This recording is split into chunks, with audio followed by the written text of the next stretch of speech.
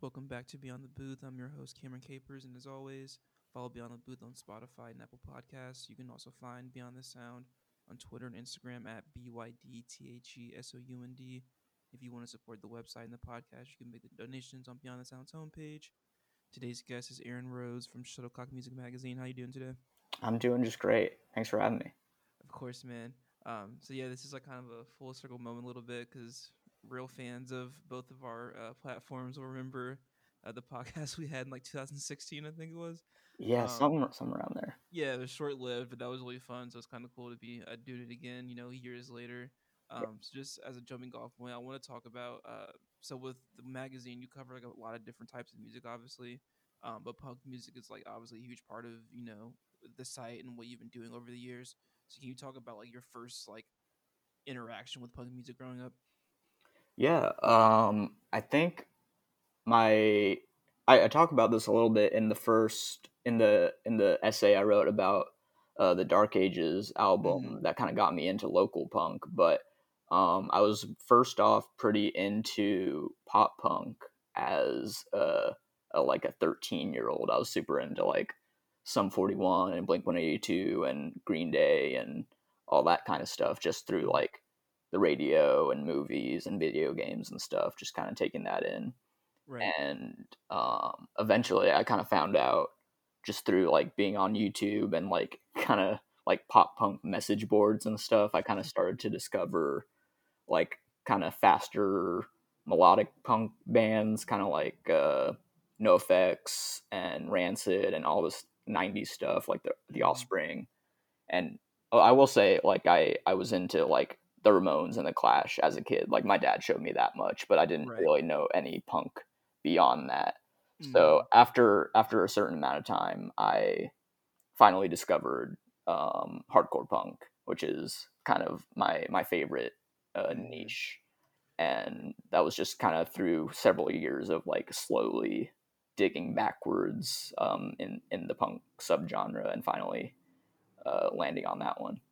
Very cool. Yeah, that's like I've been doing that a lot recently over the years. It's like you mentioned going backwards with music and like finding stuff from like when our parents were listening to music and all that.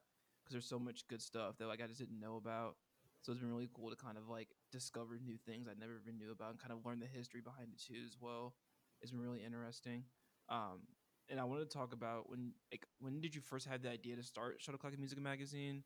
And then another question on top of that is like that first like 6 months to a year, how did you kind of figure out like the footing of how you wanted to present it to the world? Because when I started Beyond the Sound, it was kind of the same thing where when I first started, I didn't really know how I wanted to kind of go about covering things. So can you kind of talk about that first year and kind of how you found your identity with the website?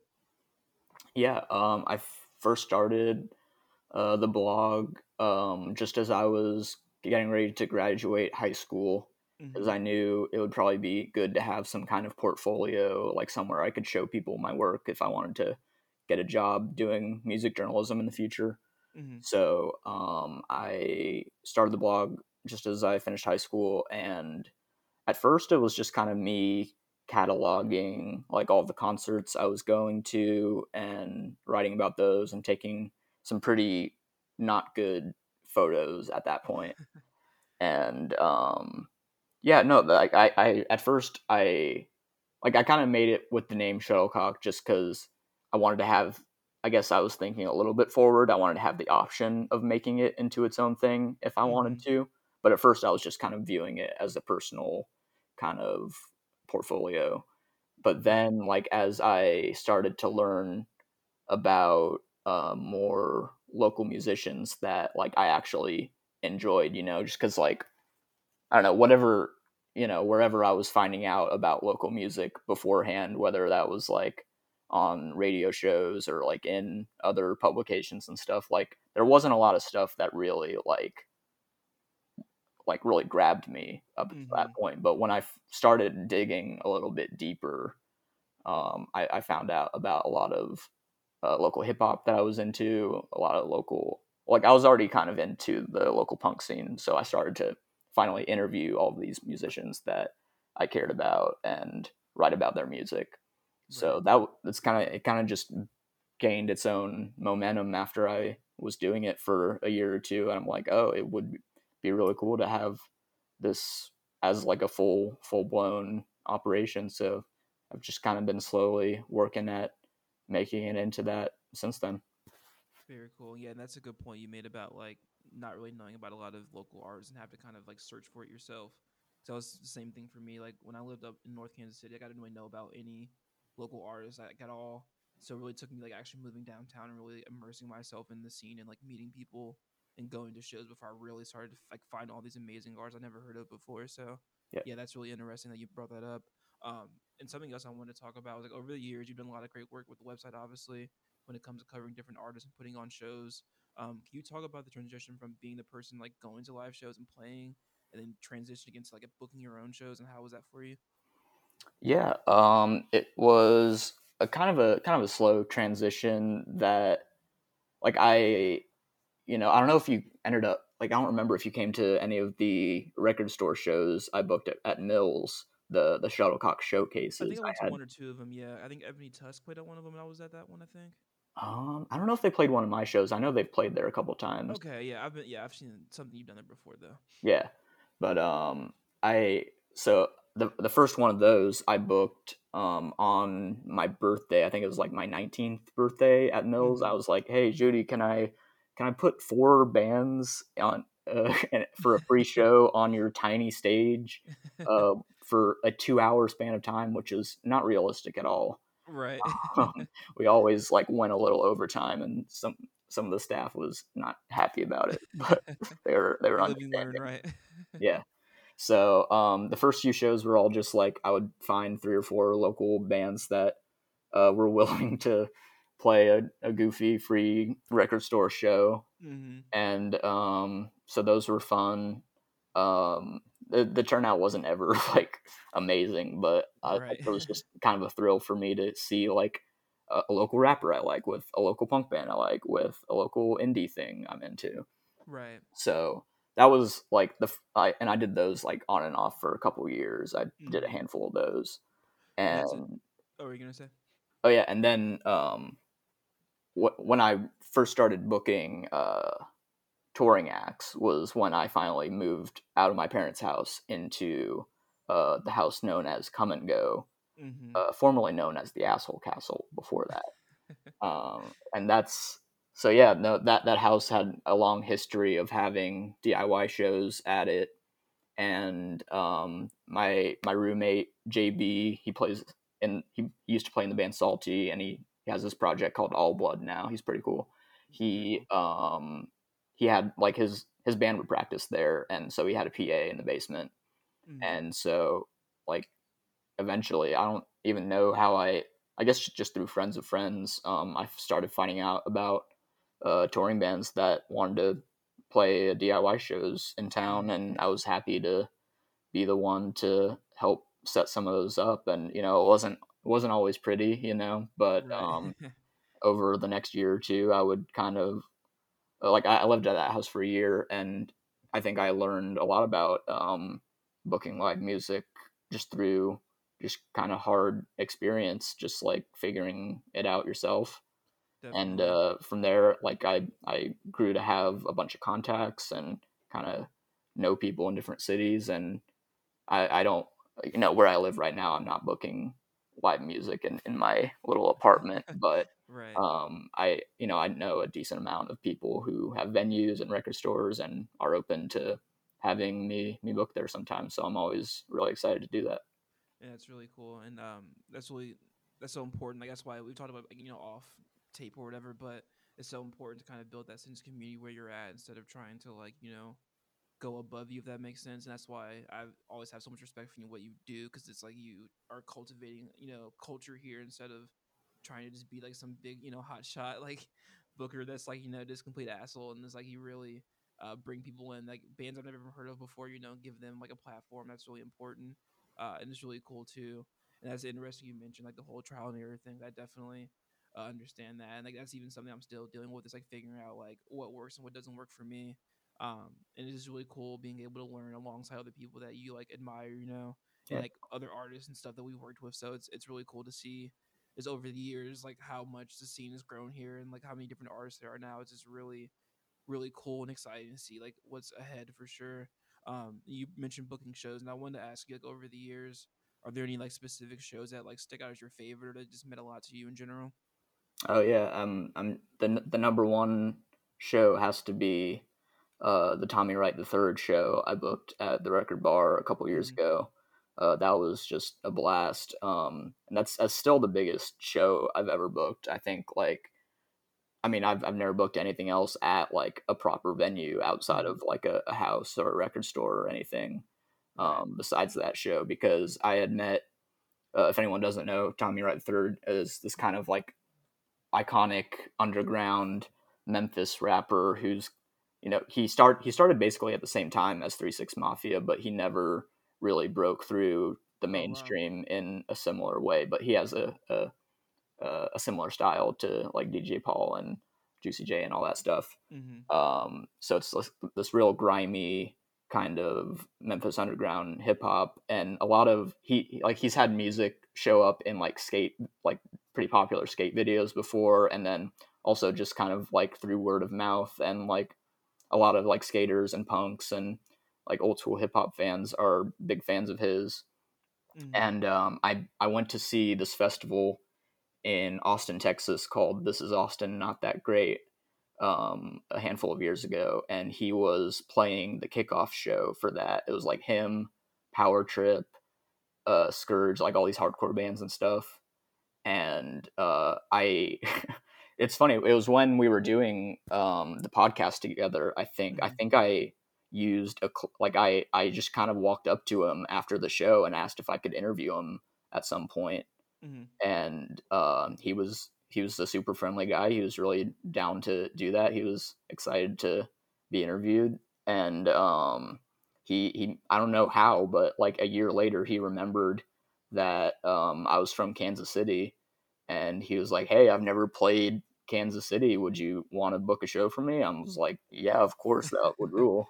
And so yeah, I reached out. I thought the record bar would be a cool spot for it. You know, Steve's a cool guy, and the Mm-hmm. sound there is always great. It's a nice kind of intimate room.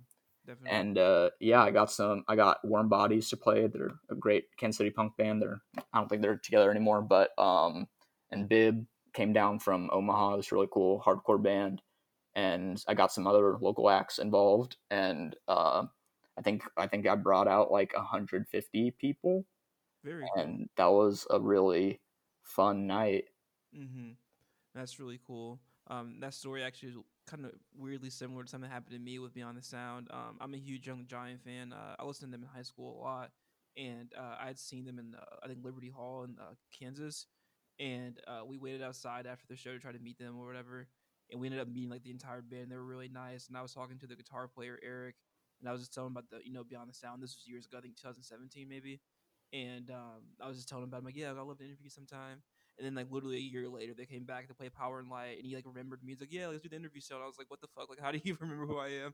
And Yeah, they're like a huge band, so that really meant a lot to me. That like someone at that level even like cared enough to remember who I was and like held his word in that way. So that's really really cool, yeah, it always for feels good. sure.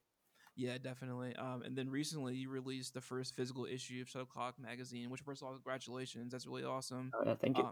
Yeah, of course. And so when you decided to do this, can you kind of go through the timeline of like when you started building the ideas and then kind of fast forwarding to the actual finished product of it? Yeah, it's kind of funny. I had always, the blog is called Shuttlecock Music Magazine, Mm-hmm. and I really just called it that at the beginning just to make it like sound more official, and I could get like press passes to concerts easier and stuff like that. Right. And I was always open to like doing a printed magazine. I've always loved reading, plenty of different music magazines over the Mm-hmm. years, and but I was like, it'd probably cost a lot of money. I'd probably have to wait a while before I do that. And I think back in December of last year, a local business owner approached me and he was like, "Hey, I'm a fan of what you're doing with the blog and the podcast. Have you ever thought about doing a printed magazine?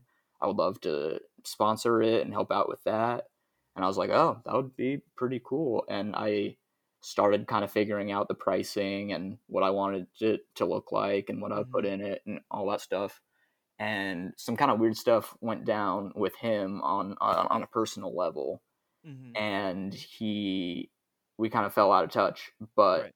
I had all this information about how to print the magazine, and I had all these ideas for it, and I was like, hey, I'm sure I could still find some other sponsors and advertisers. Right. Uh, and I was like, yeah, why not? So I kind of reached out. I kind of made a document laying out what it would look like and how much ads would cost and stuff like that. And I sent it to a bunch of people, and they were all pretty interested. And so it took like about 2 or 3 months of like figuring out the content and the design and getting with the advertisers and getting their art and stuff. But after that, it was ready to go, and I'm really excited with how it turned out. That's really cool. Actually, unfortunately, I haven't gotten one yet. I've been trying to look for one.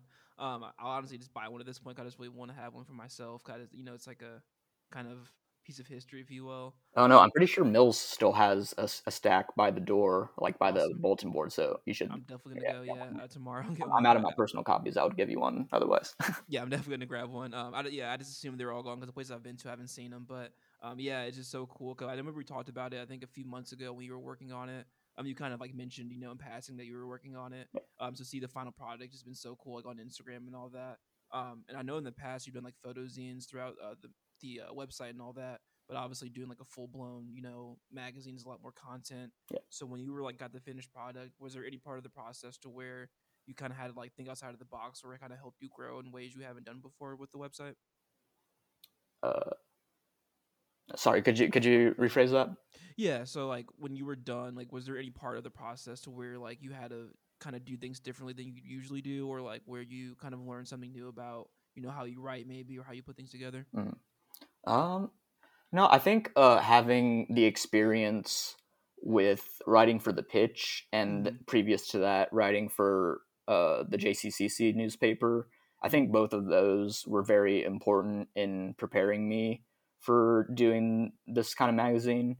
I think, like, as much as I enjoyed writing about music in high school and like when I first started the blog, I was like I knew what I liked and I knew what I wanted to write about, but I think I've grown a lot as a writer over the last few years because Mm-hmm. of contributing to the pitch and uh, at JCCC. So I think just for whatever reason, it was really strange. Like I've always enjoyed writing more or less. Sometimes it's challenging, that, Right. but for whatever reason, like as much as I enjoyed it and wanted to do it, like words would not really flow from me for whatever Mm-hmm. reason. Like it was always kind of like pulling teeth. Those first several years of, I mean, Mm-hmm. really up until recently, like I would just kind of stress about, am I communicating what I want to in this article? Like, uh, and it would take, writing used to take like a really long time for me for whatever reason.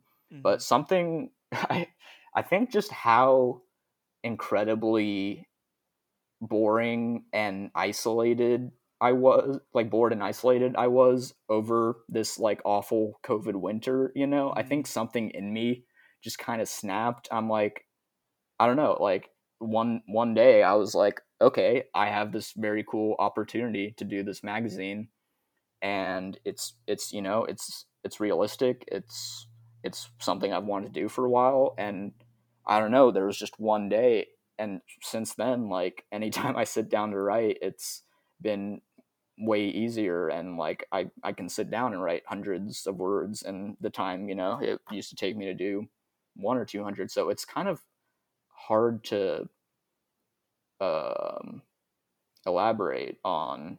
No, that definitely makes sense. That's something I still deal with too. Yeah, Because like my entire life, I've loved to read books. Like I'm just a huge reader. yeah, But even doing the Beyond the Sound, like there's been so many times where it's like I know what I'm trying to say, but I can't convey it in the right way, or like I feel like I'm being either redundant or like I'm using the same language I've used before. So it's yeah, like having to force yourself to kind of think outside of the box and like write in new ways that you usually don't write, or like, am I saying this the right way? Does this look right? So yeah. yeah, I definitely get that. That's something I'm still working on too. Is like trying to find a voice that feels unique to me and not like I'm just kind of regurgitating what someone else is saying. If that makes sense. Yeah. No, and So I like, think. Oh, sorry. Go ahead. yeah, I was gonna say yes. That's definitely a struggle I can identify with for sure. Yeah, and I think like having you make a blog and or a website or a social media account or whatever, and Mm-hmm. it's like there's all it's like you start it and it's only blank space. It's like you can post as much or as little as you want, Mm-hmm. and so it's like I think having the constraint of the magazine, it's like okay, I need to fill 20 pages and I need there to be enough words for it to not look stupid. I think Right. having that very concrete like restriction of the Mm-hmm. magazine, I think that like made it finally click for me. It's like, oh, there is a certain amount of words I need to hit, and if I don't start somewhere, it's not going to happen. Right. So I think Yeah. maybe that was part of it. No, that definitely makes sense. I'm definitely excited to see it. But like I said, everything I've seen just on social media looks great. Yeah, I'm really happy for you because it, Oh, it, thank it you. looks amazing. So I'm excited to read it more in depth for sure. And something else I saw the other day, or maybe a week or so. I don't even know what time it is anymore, to be honest. But you had mentioned on social media like how like booking shows, and you took a poll about like moving forward how live music will look. And it was kind of interesting you did that. 'Cause I was thinking about it a lot myself. Yeah. So obviously when it comes to smaller shows, it's kind of more manageable. Like Lemonade Park and like those kind of smaller venues where it's people are spread out and it's outside, so it's kind of safe.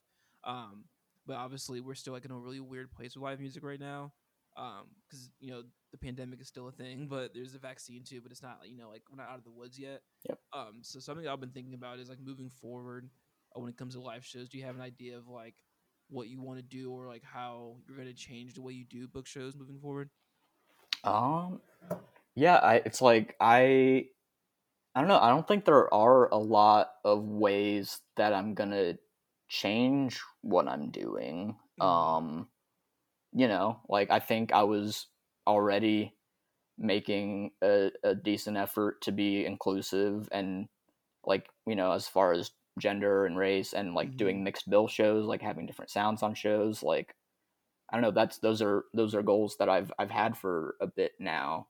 Mm-hmm. So, I mean, yeah, I think there should be probably at least a little bit of a bigger emphasis on, safety. Right. I'm not sure exactly what that's going to look like. Um, I think we're all kind of just waiting to see what the kind of industry standards for that stuff is going to be, as dumb and dry as that sounds. Um, it's funny because like there are a couple of people I've been talking about booking DIY shows for Mm-hmm. this fall, like in October and November, and I'm kind of just treating those how I've always treated them. Mm-hmm. Just so, but yeah, no, I think the biggest question is like when will it happen and Right. how normal will it look?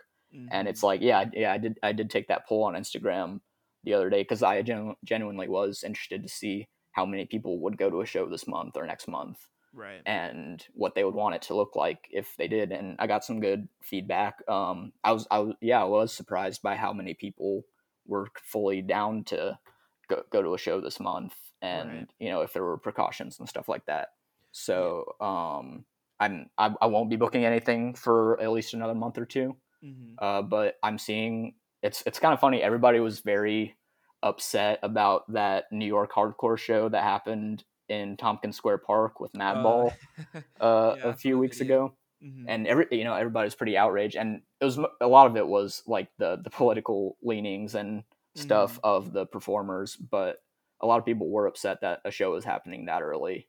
Right. But I think it's kind of like now that show's happened and everybody kind of got their steam off about it, Mm-hmm. and then this show happened in Los Angeles last week. Oh, I didn't see that Um, one. I don't think. oh, it was that one looked pretty insane. Like people were like circle pitting around like Oh, bonfires, okay. and it was Yeah. like under a highway. Yeah, it was Yeah, I insane. saw that. I Right. would have loved to have been there, but now that everybody's kind of like got it out of their system, I think we're like I've been seeing like regular ass hardcore shows getting announced in for like early July. Right. So I think that's kind of what I'm looking at right now. Of course, things can change, and I'm gonna take the situation, and like get it, see all the variables, and as Right. far as like health and venue stuff go. But yeah, that's kind of where I'm at right now. I'm ready to get back to it, and I know not everybody is, and hopefully we can figure out a way together to kind of ease back into it and hopefully get fully back to normal soon. Definitely. Yeah, that's something I've been really grappling with over since COVID started, basically. Because, obviously I was working at, venues here in the city. And then obviously there's been a lot of conversation about, like, you mentioned like race and all that within, the music industry and even specifically like music venues. That's been something I've been thinking about too, is like, just moving forward, like how do I want to navigate those kind of spaces, because not a surprise that a lot of the staffs at these venues are mostly white, obviously. So it's like, something I've been thinking about is like I don't want to ever be in a situation where I'm like feeling like a token, or like I'm just here to kind of meet a quota, and that's something I've talked with the people in different episodes of this podcast. But it's like trying to find that balance of like, am I here because my ideas and my work is valued, or am I just here, to be like, oh yeah, like we have like this guy, and then we have like a trans person, So it's like I don't want to Yeah, be like, you know what I mean. So that's been something I've been thinking about a lot, because there yeah, was a lot of backlash when they did the whole like I think the blackout thing on Instagram for yeah, the music industry, and it's like that kind of just speaks to like it's like, oh yeah, let's put a band-aid on the issue but not really talk about the structural things, so yeah, this past year I really been thinking about like moving forward, working in venues, like how do I want to um kind of move to different things, or like try different things out, because I would love to start doing more shows to be on the sound. I did like one, it was okay, but I just really enjoy going to shows and covering them. But I would definitely like to move more into booking in the future. But that's something I've been trying to figure out. How do I want to do that moving forward? But obviously with COVID, it's kind of like a weird limbo still. So yeah. it'll be interesting for sure to see how the rest of the year goes. But as we wind down here, I wanted to ask, for the rest of the year. Obviously, the magazine just came out, but do you have anything else that you plan on working on, or you're just kind of waiting to see what happens? Yeah. I have not. I don't think it's anything I'm ready to announce quite yet. I Mm-hmm. can tell you about it off record a little bit later Right. if you want. But yeah, no, I'm pretty occupied with getting a magazine out every month and keeping the podcasts going. I'm doing the main interview podcast, Shuttlecock podcast, and then I have the new podcast with Bill Brownlee that I'm Mm-hmm. co-hosting every other week, Right. and that's been a lot of fun so far. So and between magazine podcasts and keeping the blog updated, I'm kind of near capacity, but it Right. feels good. No, yeah, it does. Yeah, I think just like kind of feeling like there's some sense of the light in the tunnel is definitely a good feeling. But Yes. at the same time, I want to make sure like everyone's being safe, because I think a lot of it is really just rooted in people wanting to make money and all that, and so it's like I care more about human life and like, oh yeah, let's make a bunch of money. So it's like I want to make sure like moving forward people are actually safe and not just trying to rush out of the gates just to get back to quote unquote normalcy. Yep. um so yeah, it's a weird place to be in, but I think it's gonna get better. It just really takes time, obviously. Yep. Yeah. So, well, yeah, man, I really appreciate you being on today. It's we've been friends for a long time, but it's always nice to talk about this kind of stuff and kind of catch up. So I'm really excited to see what you do next. And yeah, it's been great talking to you, man. Yeah, of course. Thanks for having me on. I hope we can be rocking out together again soon, and I'm sure we'll be kicking it here after not too long. Definitely. Well, I appreciate you, man. You have a good evening. Okay. Yeah, you too. See you.